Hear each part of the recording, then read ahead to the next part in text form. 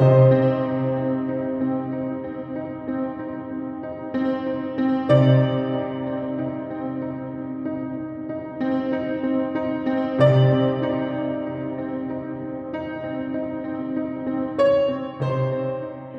everybody. This is Lola Laracy. You're listening to Lola's super exciting Zoom party. Zoom party is just two people today. I am talking to indie filmmaker Hilton Ariel Ruiz, and that's spelled Hilton like Paris.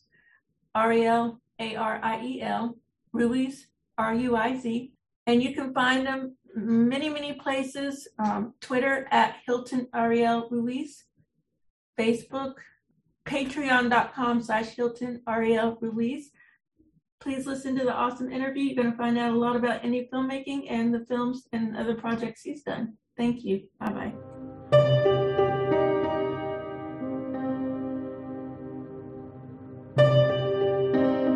Please tell me, first of all, do you go by Hilton? Yep, I do. Okay. Tell me about growing up, what your background is, and all that stuff. Well, I grew up in New York City, out here in Lower East Side, Manhattan. My background, I'm a Latin background. Both of my parents are Latin. So basically growing here in New York City is pretty amazing. I guess anybody would know that growing up in the city is just, I would say it's a benefit. And where I grew up was pretty amazing. It was a block away from Chinatown, a block away from Little Italy. And I was like smack in the middle of like Lower East Side, and you got a few blocks away from Soho. So it was a very, very interesting spot where I grew up. Talking about diversity, you could not get more diverse where I grew up. It was just an amazing block, an amazing, and it was just so really cool because I lived on the block that I was in the block that actually Williamsburg Bridge and Manhattan Bridge, and you had the B and the D, and then you had F and the J train. So you had it was just like a big place where you could just go and take the train, go there, or you could drive and come out. So again, it was just an incredible place growing up. Yeah, I loved it, and my heart will always belong there. I guess you have the world at your fingertips, huh? Yeah, no, I've me becoming an artist was, New York City was definitely a place where it definitely helped out. The New York moments were constant. Just every day you just could walk out and there was a New York moment, and just like, nowhere else in the world you would ever experience it. So it was just taking advantage of that was definitely something that definitely helped out. And so I'm so blessed, even just having those experiences. It shaped you. Now, did you ever get to see films being produced? Was that part of your life growing up? No, I did not. I grew up in a very large family. So I had, it was a very interesting household, or, we grew up, let's say 3 boys, 3 girls, mom, dad, my aunt, so we were sort of like the Latin Brady Bunch, I would always say, just like exactly how you saw the Brady Bunch is exactly how the setup was. I was the youngest one. So, growing up, especially in the 80s, the cheapest way to take all 6 kids was to the movie theater. Yeah. Right. So, now the tickets are very expensive. You can't even do that now, but we would go to the movies every weekend and see any movie that was out there. It was just a way just to get everybody out. And it was just a good way of just, a way of, again, not spending so much money. Again, the tickets were so much cheaper than what it is now. And of course, after the movie's finished, you could just, it was so much easier to go into another movie theater without paying. And that was a very big part of me becoming a filmmaker. It was me again, being the youngest one. We would watch these movies, and me, my cousin, and my brother, because like I said, it was 3 boys, 3 girls living in the house. But the guys, every time we would watch a movie, we would go home and reenact the scenes. Of course, this is pre-internet, anything. So, you had such a much more imaginary mind than today. You had to create your moments and create your time, very creatively. And that was a thing, coming home from the movie theater, we would reenact the best scenes of the film. And it was very ironic because it was funny because since I was the youngest one, I was considered, of course, the brat, the guy, the kid that got everything because he was the youngest one. I got away with murder or whatever. So, and another thing too, the youngest one is always the one that was left behind. So when we always reenact the parts, I was out of the mix of reenacting the scenes. So let's say we watch Star Wars, Empire Strikes Back, it would be my brother or my cousin would be either Luke Skywalker or Darth Vader. So there was never a spot or a an acting position they would give to me because I was that annoying sibling, an annoying, young kid and everything. So what they would do just to make me feel happy was to say, hey, you know what you can do? You could be the director. And we would make this box, like this cardboard box, and pretend I was the director / filmmaker. And I would just pretend I was this director going around the scenes, looking at them reenacting these cool scenes that we just saw maybe an hour ago in the theater. And it's just so funny how that just grew to something every year. And then it's funny because even my cousin and my brother would laugh about it and say, wow, isn't that funny that how we used to play that, leaving you out being young, and it became something that you really became. You became this filmmaker, and that's a pretty cool story, and I just always look at that and it's like that's just how funny, how things happen is pretty cool. They shaped your future. Yep, that is true. That is so cool. Do they do any of the stuff with you? Do any acting or No, they went on to do their things. As when you get older, you try to figure out. I was the youngest one, and I started, I was still, I'm not going to lie to you, I didn't say I wanted to be a filmmaker, but I used to always do these film projects when I was little. And it was just, hanging out in the neighborhood and in the hood and making films with friends. And then when I was like 13 or 14 years old, my mom surprised me with one of those new high 8mm, camera, not digital cameras, the high take camcorders. And that was like, wow, that was like the moment I'm like, wait, maybe I can start doing this, and I started doing like these short films with, people in the neighborhood and everything. And it just started to, grow. And then, it just, I never really took it to a consideration of being a filmmaker until I hit high school. And, there I was, taking cinema studies, and I was like, this is so perfect. This is what I want to, take, this classes I take. And taking those classes really, I would say, put the nail in where I really wanted to do in my life. It's like, this is exactly what I wanted to do, because making the films and, me being a kid making these films were so cool and everything, but then learning about the history and the cinema and the, just what went behind it and everything got me more interested. And just like, there was more about filmmaking, just picking up the camera and doing these films. There was a lot about it, in the history. Learning that just definitely wanted me to pursue a career in filmmaking. I saw on a website you took some like college classes. Did you do any of that? Yes, I took, so it was when I graduated from high school, I decided to go into a trade school out here in New York City, which is a very popular trade school now. Before it just began, it was the NYFA Film Academy.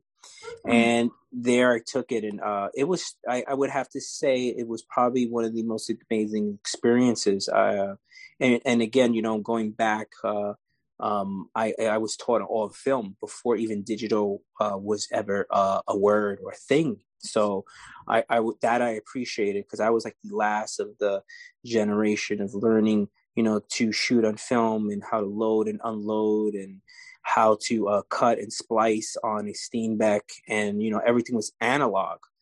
And then a couple of years later, they just started to have, these digital cameras started coming out that, everybody never thought it would take over, and eventually it did. So I learned that a lot, and I decided to should I pursue this more? And to me, I felt that one of the best things that the course was like 3 months. It was 2 months, then it was 3 months. It was very intensive, and it was a great experience. And I felt that experience made me learn, and I was able to take a film camera and make a film myself. Again, those days was really hard because it was very expensive. When you're shooting on Super 16 or 16, that time that was what the budget was called for. Going 35, then you're like, wow, I don't know if I could afford this. But I felt that, again, learning film is way, it's different now with digital, but back then when I was learning film, I wanted to learn more about how to use the camera in more of a cinematography style way. And I decided to go into learning fine arts photography, black and white photography, street photography, so I can learn more about how the film camera works, but in a still, in photography wise. So then I commit myself to take in Queens Community College, and there I met my mentor, Jules Allen, which is to me one of the greatest photographers. He's still alive. And he taught me everything about, black and white film and just the camera and how to use the camera. And that aspect made me learn a lot more about, because you can take that information and put it into the film camera, because it was the same sort of technique. Of course, one is a still. Like I took in with Jules Allen, who was, like I said, I learned from him in Queensboro. Then he had actually told me that I should pursue the filmmaking. He felt that I learned a lot from photography, and I should take that on filmmaking. So there I transferred to go into the film program at NYU. They were offering for like a film program during night. So I started taking those courses and everything. And there I wanted, to me, I just felt I wanted to learn a lot more about just everything about film. So during that time learning, taking the courses in NYU, I wanted to learn fashion photography. So I was this guy that wanted to learn all different types of elements of film and photography. And I attended FIT, Fashion Institute of Technology, to learn fashion photography and learn about electric flash and everything. So taking all that, during this whole time, 9/11 happened. And there I found myself, just like many people, especially in New York City, appalled in life and just try to figure out. And I stopped my studies and took time off, and I decided to say, hey, you know what? I know the tools. I can take what I've learned from all these institutes that I attended, and do my own films, my projects, work behind the scenes, working with friends, and work in any type of job I can get in the industry. And I decided to, hey, you know what? I'm on my own now. I'm going to be an indie filmmaker and make these films that I already know how to do. And I noticed you did have a short about 9/11 therapy. You want to talk about that? Yes, absolutely. So, again, a lot of people during 9/11, a lot of people took it different ways of how to handle it, and I felt that a way that I could handle it as an artist was to make a film about it. I lived nearly less than a mile from the World Trade Center. I had to leave the area of because of the smoke, and it was just not safe. And so I was able to come back and forth, but you had to of course show your ID, your driver's license, to where the police would allow you to come out of a certain area if it was below 14th Street or Center Street. So me having ID, I had go back and forth to get some of my stuff, and then head back out to Queens, where I was staying with family and stuff like that. And meanwhile, I was there, and I was like, hey, I really would love to do a film about 9/11, and it just kept on coming to my mind, and just didn't know how to pull the trigger, and everybody was still in this sort of like, sad state. And there I came out with this idea um, about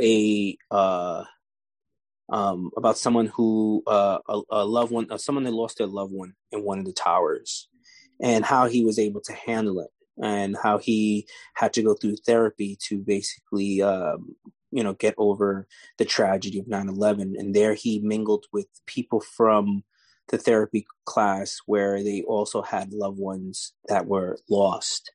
And there he had friends, and how he mingled. And it's a very special, that film has a very special place in my heart. I think it's one of my many of the shorts that I've done, one of my favorites, and it really means a lot. So when I wrote this script, I wrote it for one person in mind, and this was a fellow, really good friend of mine that was running this Latin organization in downtown Manhattan. And I give him a lot of credit that a lot of people, during this time, 2002, 2003. He was one of the first people that had this theater and acting classes, and he was helping independent Latin voices to get their voices heard in theater and film and everything. And he was pretty known, like, to the Latin community. He wasn't this big star, but he amazed us, us being Latin, that we saw him, work in a film with Harrison Ford and had a really big part in the film. And he's done other stuff with like Nicole Kidman, and they were in like really big parts, but they were very like decent parts. To see another person of Latin background seem like, wow, he can do it, we can do it. And we got to know each other because of we were neighbors. And one day I told him, I want you to do a film of mine, and one day I'm going to have a film. So I wrote it for him, and I was really nervous when I approached him about the story. And he loved it because it had to do with the whole 9/11 whole story. So I released it, I think around 2004 or 2005. And it was really special because when I screened it around the Tribeca area, which is like a couple of blocks from the World Trade. And at that time we had like 30 films, and my film was like the only film that really was based on 9/11. And I just remember to this day, I remember it was just goosebumps because I was the only film that everyone had like a standing ovation. And that was like a big moment. Like, wow, I knew that the film was very special for that. And so what happened was, time goes by, there wasn't that much outlets to get projects to be out here like now, like in streaming services. So during this whole pandemic, right, which is really interesting, for one pandemic to another. So, 9/11 to me was sort of a pandemic, and we got through it as a country and everything. We got over it. And then now we have the COVID pandemic. And, here with everybody else trying to figure out what we're going to do in our life. And, we were all home figuring out how to clean our homes and do things. And I was cleaning my, my storage and room. And there I found the project. And I'm like, wow, because I've done so many other projects. And I put it back on. I haven't seen it in years. And here I am, trying to, kill time during the pandemic. And I watched the film and I said, wow, the film still moves me. It's still sort of, has a special, like, moment that every time I see it, I go, wow, it really hits you there in your heart. And I call my editor and I'm like, hey, listen, remember that project? I still work with my editor for years. So I remember that project we did years ago. I said, look, I'm thinking about taking it out, but I think we need to like fix some of the things in the very beginning to show, add some more images of the building and blah, blah, blah. So we did it. And we decided to take it out for distribution, and now it's in distribution mix. There's a couple of places, and Plex TV accepted it. And it was like another streaming services like Tubi and Amazon and all that, and it's for free. People can watch it, and I'm really happy. And I would say if we hadn't had COVID, I would have never released the film. But I'm so proud of the project, and I'm so happy that the time that I used was very useful to find this back in my storage and bring it out. And, I really love the story. I don't want to give the whole ending. I think it's a huge surprise at the ending. And if you haven't seen it, I would love for you to watch it. The ending is a very, very special. All right. And now you've been in a book, right? Some kind of photography book or something, or did I? Yes, I've released Or you a edited? photo book from Powerhouse, which was distributed by Random House Books. It was a photo book that I produced where a famous photographer named Bill Butterworth has taken photographs during 42nd Street times during the early 80s. And I was able to coordinate that whole project by producing it and taking it out and working with the distribution Powerhouse. And I'm one of the head coordinating of that whole project. So yes, it became my book, releasing it out. And it's a really crazy, nostalgic, back to the past of seeing what New York City used to be before, the Disney came in and the whole corporate America took over Times Square. So it's a great a piece of history looking at those photographs. So it's called the 40 Deuce, Times Square photographs from 1983 to 1984, and photographs by Bill Butterworth. That is super cool. Most people Yes. only have one thing, like you either do a book or you do a film in your photography. So far, you got three, maybe more things going on. Yeah. Yeah, I mean, I'll tell you, as I was blessed. I was, like I said, we're very fortunate to be able to get these things going. And as time goes by, I think back, I'm like, oh wow, it's like I can't even believe it that I had released that and done things like that, and it's really a blessing. Okay. Now, the thing that I know is Zombie with a Shotgun. And that Yes. started off with web series. Is that right? Correct. So, very interesting. When again, when you look back at things, you start to say to yourself, oh my God, like how did that whole thing, just happened? And sorry, Zombie with a Shotgun is one of those projects that just like, how did that happen? And so just to go back, I decided to do a web series, and let me tell you, it's pretty interesting. Not a lot of people know this, and I try to tell like young filmmakers that things just don't happen overnight, and they do. You're very lucky. And just people don't realize that when I did this web series, it was 2012. Next year will be 10 years that I released a web series from Zombie with a Shotgun. That is even shocking for me to say how time flies and how sticking with one thing is, it can be a very rewarding and positive thing because the thing is just getting, much more popular as time goes by. And, here we are going for a sequel. So let's go, rewind back to 2012. I did a web series. During that time, web series started to be the thing to show your work as the internet started getting popular. And how can you showcase your work in sort of like in a mini sort of series? And this was like another tool, another way to get your work out there, and possibly, producers and executives can see and concept through a web series to possibly even grow it into a major series or a motion picture featured film. So I'm not going to lie to you. I did not, I wasn't, aiming to like do this web series to say, I'm going to make this into a major project and everything. My thing was just to have it as work to help me, get to the next project, my next script or my next idea by somebody looking at it and saying, oh, this guy knows what he's doing. I love his work. Let's put some money on his next project.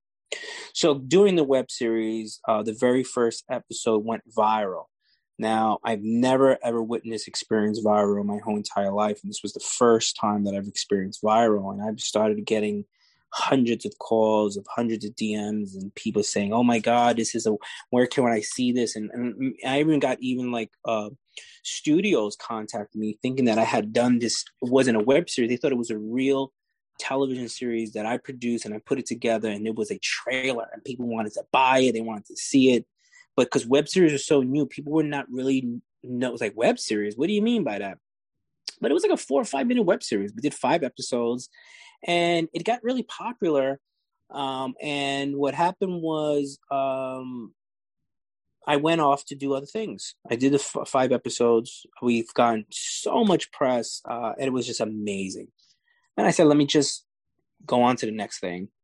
And every time I did something, it always came back to like the fans that kept on saying, where is Zombie with a Shotgun? We want more Zombie with a Shotgun. We want more Zombie with a Shotgun. And here I am. Never in my whole entire life would ever think that I would ever do a zombie project and be as popular as it is at an indie level. So my social media kept growing and going and going and going. So at the same time, you're meeting so many wonderful people. And I met this artist, Simone Guglielmini, who is an amazing, very popular comic book artist who does for Titan Image. He's done very popular lines. And here's this guy that just contacts me and says, I love your web series. I love the concept. Let's do something together. And here I am like, oh shit, like, wow. All right, let's do a comic. So we worked together. I did this story. He loved it. He did the first issue, and then he put one of his other artists to do the next 4 issues. And there we are. We did 5 issues of comic book. And it was also amazing because I was able to learn the comic book world. I learned so much about it and learn how to do it and how to just get everything together. And, it was a learning process, but we was able to do it. And I think we did it very successful and an indie level. There was no backing or anything. We just raised money here and there and money out of pocket and a lot of like hard work that basically a lot of people worked for free. It was just an amazing experience. And with that itself, me and the artist Simone felt like, hey, let's use this as a thing of cross promotion. You promote me in your social media since you have big numbers, and I'll draw something every single day. And that's how the social media of my page started growing. So we promoted each other. So as every day he drew something for Zombie with a Shotgun, I promoted it every day and said, hey, this is the artist behind the Zombie with a Shotgun comic book. Here it goes. And people started going crazy. And at the same time, I put the clips of the episodes. And here we are. Comic book web series went viral. People going crazy. So the next thing is, hey, when's the movie? So again, this doesn't take overnight with trying to figure out who's the right person to pick in as a producer, an executive producer. And let me tell you, I've contacted them all. I've contacted many of the producers, many of the people in the horror world. And let me tell you, I could have a popular web series. I could have a comic book. I could have the most amazing art, poster, and everything. It was very hard. Mainly a lot of the questions was how much money you have, and then we could put money in there. So it was like basically, it was like, here we go again. I have all these sort of elements that make this no-brainer to put out there as somebody to come in and put money in. And I'm happy that nobody did, because at the end of the day, yes, people wanted to come in, but the people that wanted to come in wanted to take the whole thing out of my hands and basically say, and I always use this analogy of like, they want to take the whole farm and just give me a cow or a pig and say, thank you so much for your farm, but here, we're going to give you this and see you later. And I wasn't going for it. There was times that I was saying to myself, no, I want to work with you guys. I want to be part of it. I've created this, and I put so much energy and thought into it. And the reason why the project was popular is because I was the guy behind it. And now I'm going to give it to you guys, and you guys are making it seem like you are the guys who made it popular, where I feel like the main reason why it's popular is because of the indie style and level that I had put it into. There was nobody that's like, not even a B actor that's in the film, or semi-famous or anything. I put everybody as indie actors, raw talent, very, very indie. And I was like, I just can't do that. I just want to work with you guys. But no one wanted it. It was always like, no, we want to take it over. I said, you know what? It's okay. I went to do campaigns. I met another producer, Kyle Hester, who's one of the actors in the film. And we decided hey, let's work together. Let's raise this money. We raised money. We didn't raise that much money, but we raised money enough to basically me, with all the experience since I was a little kid, watching these movies in the movie theater, and from watching movies from Times Square and all these movies and just short projects. Here I am. I'm going to use this money, and I think that I'm able to do what I can do very great with the knowledge that I have for all these years. I can do this. And with the little money that we did, I did it. It was really hard because we didn't raise that much money the very first time around.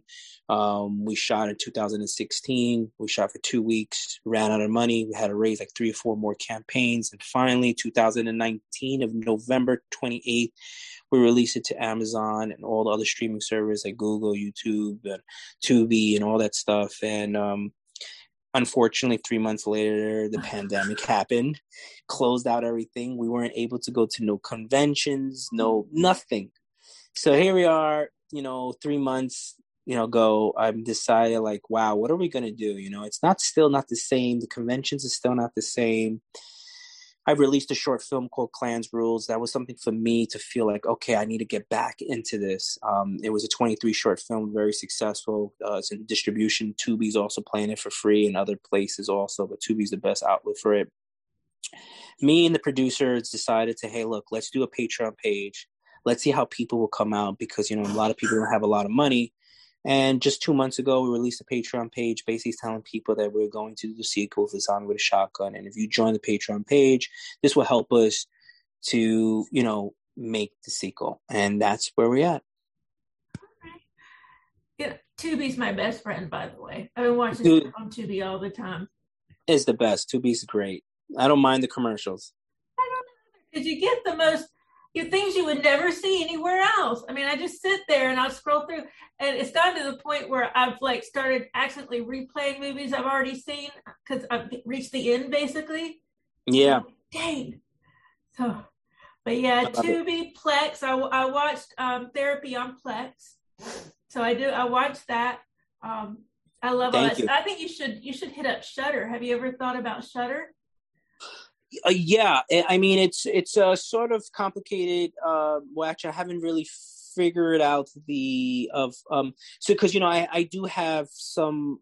Zombie with a Shotgun is through a distribution company, so that one I can't really go out and. I mean, even though I do, I'm not gonna lie to you. I don't know how Shudder really works. I know it's because it is affiliated with Amazon. Definitely would be a great place. I mean, I would love to have Shudder. I mean, it's funny because Shudder and my social media, we do follow each other and everything. So they do know about the project because there's not a lot of people they do follow, and certain films they follow, and Zombie Shotgun is one of them. I mean, I would love to. I mean, again, I don't know, how to get to that outlet. Who to it's these days. Yeah, I mean, it would be awesome. I'm pretty sure that one day one of the projects that I have one of the horror element projects that I have would end up there one day, and that would be cool. Yeah, that's one of the ones I don't have. That's on my bucket list because I've got Amazon, I've got Hulu, though I forgot the password a while ago, so I really don't have Hulu, and Netflix and Amazon Prime. So Hulu's on my bucket list. I just have to find a better paying job before I can do that. Yeah, I have Hulu. I mean, I use Hulu because they have the Disney. Disney comes with the package. Yeah. So it comes with it. But I'm mostly I'm basically I think I think Amazon and Netflix are the only are what you really need. I mean, that's my opinion. I don't see myself watching Hulu like that much, like very, very rare. And even the Disney Channel, because the Disney Channel, I've watched mostly all those films already. And yeah, I mean, it's a preference. So, tell me what changed between the web series and the first movie? Obviously, I'm sure you added stuff, you fleshed it out. What about the CGI and stuff, we use, well, of course, definitely flushing it out, and again we use the special effects we used. We went with the special effects, we definitely went organic. We didn't have that budget to go CGI and everything. So we very went organic on everything. The story is very more origins of the beginning of Zombie with a Shotgun. Unfortunately, we ran out of money. Where at the very end, that's what we decided to let go of. This is how it's going to end. So it gives that to be continue cliffhanger.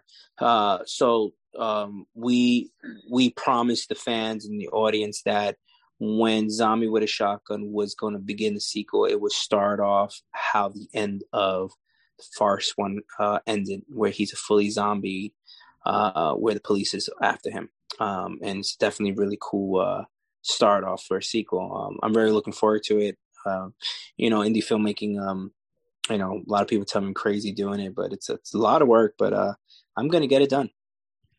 Now, how many roles do you have besides director? I mean, are you also editor, cinematographer, or do you have other people for that? No.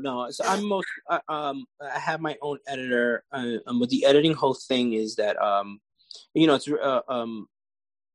I have my editor that I've been working for so many years. I trust them with a lot of stuff. So it's very hard to get a relationship with an editor.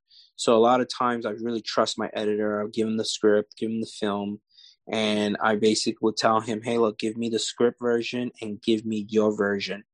And we, I'm not that guy that's going to be on your ass behind you and saying this should go here and this should go there, right? Because it's already in the script, right? So you just cut it the way it is in the script.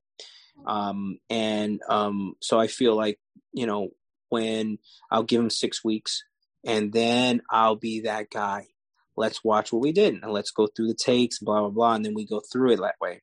And we sort of most of the times mutually agree on a lot of things where some of his version and the script versions combine together and we do certain things like that.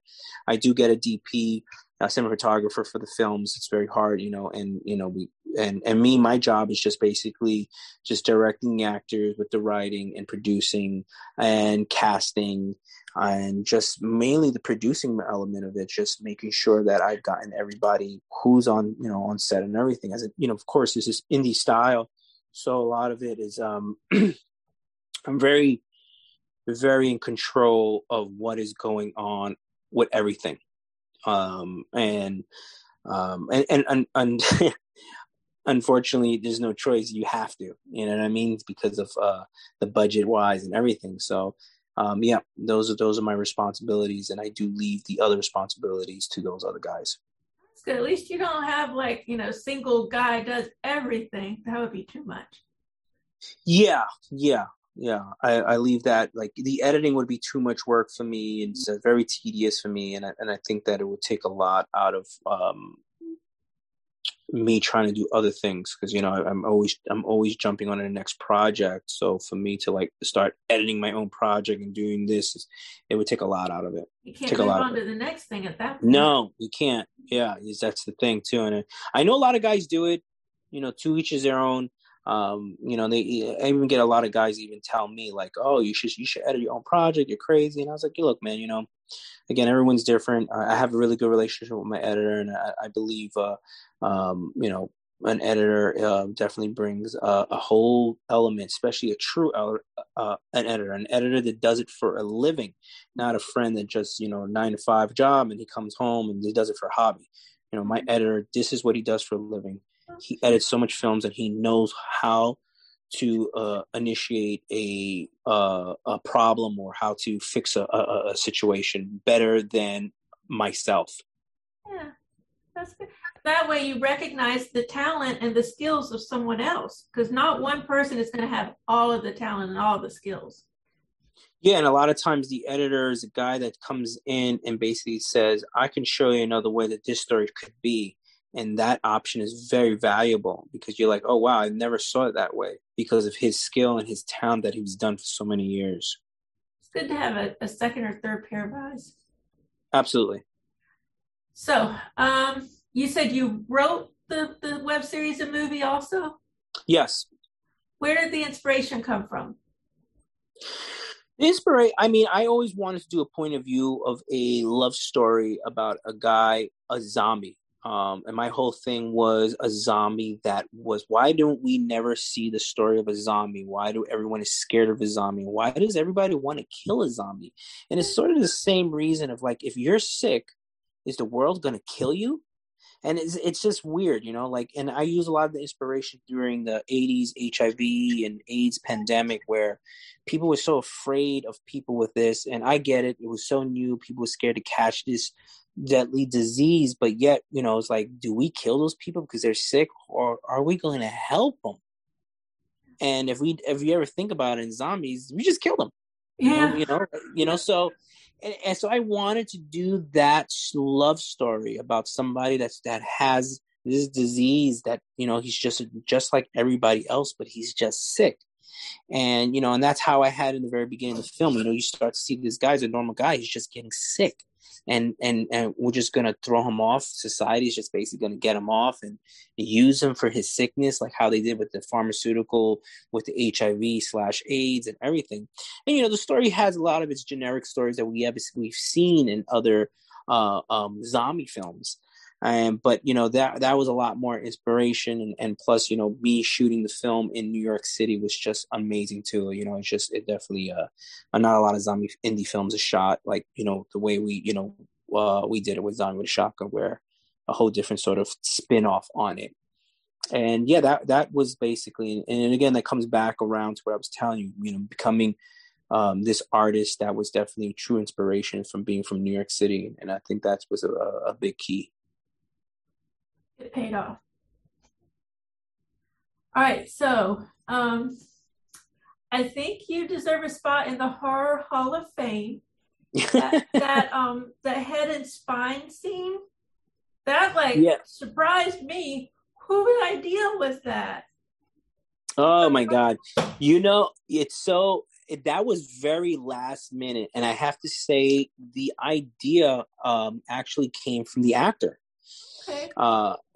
Braden, him and I were talking about scenes and everything like that. And he was like, I said, so one of my things I was telling him is like, we were trying to figure out for special effects of like, if he would like punch somebody, if his hand would go through the body or somewhere like that. But we just didn't have time to get, then you have to get the special makeup artist and everything. We just didn't have so much time. So he was like, damn it, we just could, it would be so cool if he could rip somebody's spine, right? And I'm like, wait a minute. So I remember when I was shopping through catalogs of trying to figure out props and latex and masks and stuff. I remember seeing a skull spine with the spine connected. I said, I should get one of those props and we could bloody it all up and everything. And that's how that whole scene came upon. That, I almost dropped my laptop. I was like, that's something I've never seen. Yeah, and it was really cool because we, when we first went into the editing room and seeing that scene, a lot of us was like, a lot of the audience may take that as a comedic sort of element of it because here it goes, this guy ripping the thing out and everything. But it worked very well because the animation came right after it, and it was definitely a really it was really cool. And the sequel, we discussed that we're going to do more of that. So, a lot of the horror fans want that gore stuff, but there wasn't that much in this project. And again, because of how limited we were with the budget and everything. And again, going back to the horror fans that we have come, we've told them that, the next sequel will bring that element to, bring their joy and everything. So, you would have part one would be sort of the origins of people that was into more of the whole sort of origins of the beginning of the story. And then you have the second part will be more of the gore and stuff like that, so I can't wait. I want to ask about one more thing and then we'll go more into the sequel. I saw something about a video game. Yes. So that's another thing I forgot to mention. So I had these guys out in Europe creating a video game. So we were creating the video game during the whole pandemic and we were trying to raise monies for it. It wasn't really a good idea. A lot of fans were not, they weren't upset, but they, it was during a rough time to raise money, and people just like, it was not a good time. But we are still on it. They created like the very base of the video game, so we're supposed to go on a meeting in the next couple of weeks of enhancing the video game. So that is also on. It's pretty amazing that we do have a video game, and we're going to be working on that because we're trying to elaborate the game even more to get more, to have the game more of a gameplay. And it is a cool thing. And I think, again, just going back about it and just amazing, it's here I am again, telling you that it was 12 years ago we did this with a web series to a comic book to a feature and a game. And there's not a lot of indie filmmakers that can say that they've done that with one project. Again, it goes back to, being blessed about it, being fortunate about it. And I think also has to be about being a team player. Being an artist and filmmakers, it's all about being a team effort and knowing how to, go out there and appreciate other people's work, and they appreciate your work and they come on board to help you create your vision because they believe in it as much as I believe in it. And that is an amazing thing, and when this is all done with the sequel, we'll have a whole video game out. I mean, that how much more can you say about that?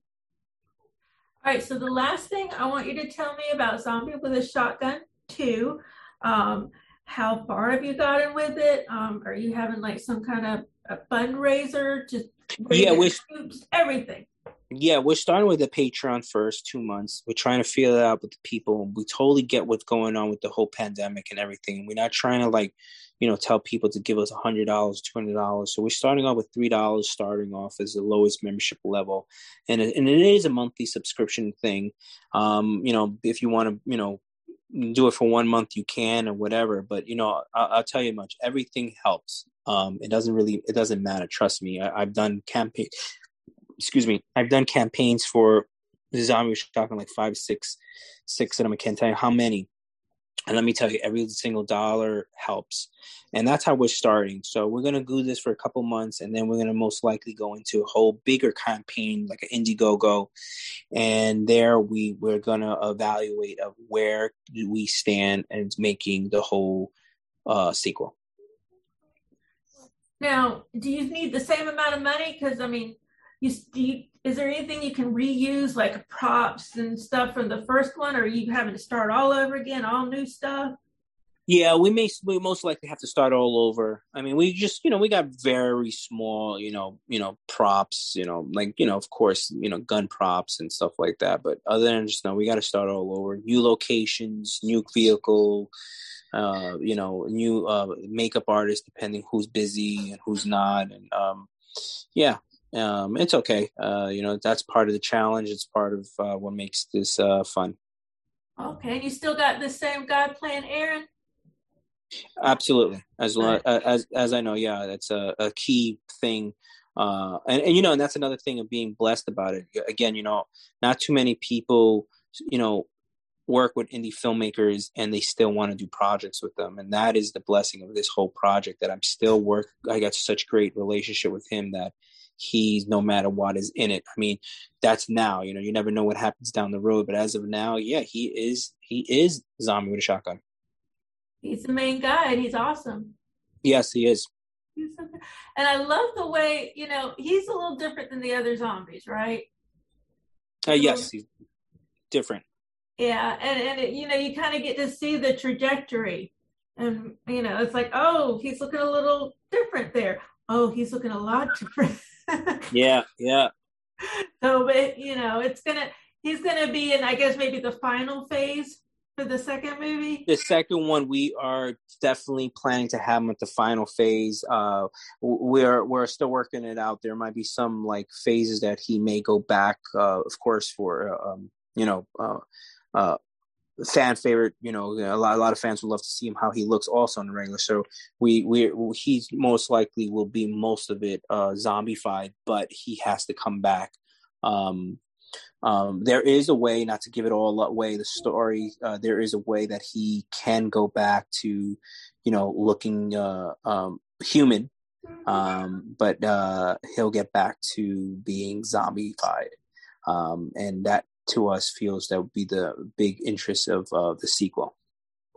Now, who did the prosthetics? I was really impressed. Oh, I was impressed with a lot of it, but especially like the prosthetic at the end where he's full on. It's Ben Bernstein, which is a great makeup artist. He's very known in the horror industry.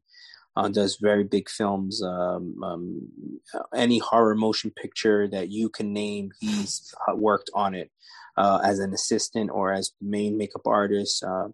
And it happens to a friend of mine that in Manhattan, Lower East Side, introduced me to him, where he also lived in Lower East Side, and we got to talk about the scene. And again, that was just a crazy, amazing experience how he had agreed to come and do this little small indie horror film. All right, tell me anything else you want me to tell me about the sequel. We have vampires would be introduced to the project. Oh, very interesting. Yeah. Okay, so people who like vampires, they'll want to jump on too. Yep, okay. Yep. Interesting. All right, well, when I put this up, I'm going to put your Patreon link and all that. I'm going to put everything I can find. Why don't you tell people who you are, where they can find you, blah, blah, blah. Sounds good. I really want to say thank you. Thank you for having me here. Thank you for, having this go on social media and exposes, more exposure is always the best thing. And again, I tell people who they've never saw Zombie with a Shotgun, Google Zombie with a Shotgun, first episode, watch it. If you like it, you will love the feature. The feature is on Amazon. If you have a Prime subscription, it's for free. And if you don't have an Amazon, it's also free on Tubi. It's also offered in Google Play and in YouTube. But if you want the thing to watch for free, Tubi is the best bet to go. If you don't mind commercials, and again, I don't, but that is a place for you to watch Zombie with a Shotgun. And also, if you guys want to get contact with me, I'm always on Twitter. On my two handles, which is my full name, which is Hilton Ariel Ruiz, which is Hilton Ariel Ruiz, all one word, and then Zombie WA Shotgun is my other handle. And those two I'm on a daily basis. You can ask me a question. You can follow me, and I definitely will follow you. It might take a couple of days, but I definitely will follow you. And you can ask me anything there. And there you can also see all the updates about how we're doing on the sequel of Zombie with a Shotgun. And also on my personal Twitter, I also talk about my other little projects and short films and other feature films I've done, documentaries and stuff like that. And again, if you want to support, my Patreon page is under my full name, Hilton Ariel Ruiz, Patreon. And there's a bunch of levels starting at $3. You can be part of a membership level where you'll be helping us create new content. And of course, the sequel of Zombie with a Shotgun. Well, thank you. I appreciate you being on here, Hilton. No problem. Thank you.